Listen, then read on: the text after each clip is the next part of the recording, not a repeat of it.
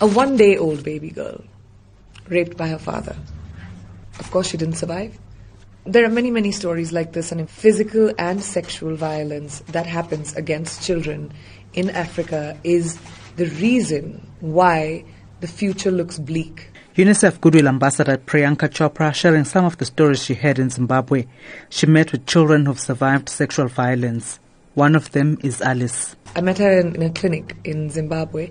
She was 13. She was raped at 11 by her uncle, repeatedly for about 2 years, and her mother didn't know about it because her mother would go to work until she found condoms in her room and figured out that she was sexually active. But by then she was already pregnant.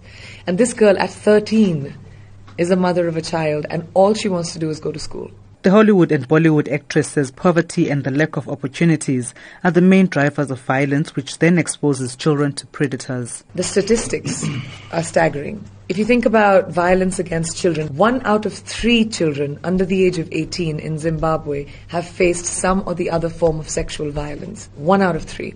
And South Africa, that number is 1 out of 5. That's an epidemic. It's not a problem. And it's our problem to solve. Chopra has described as examples of bravery across the world the 82 Chibok schoolgirls who've been freed after militant group Boko Haram kidnapped them. Almost 300 teenage girls were abducted from a boarding school in northeastern Nigeria in April 2014.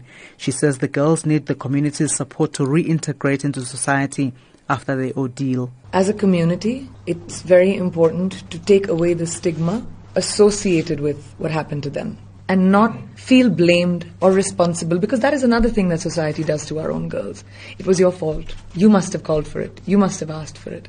They are human beings whose childhood was taken from them.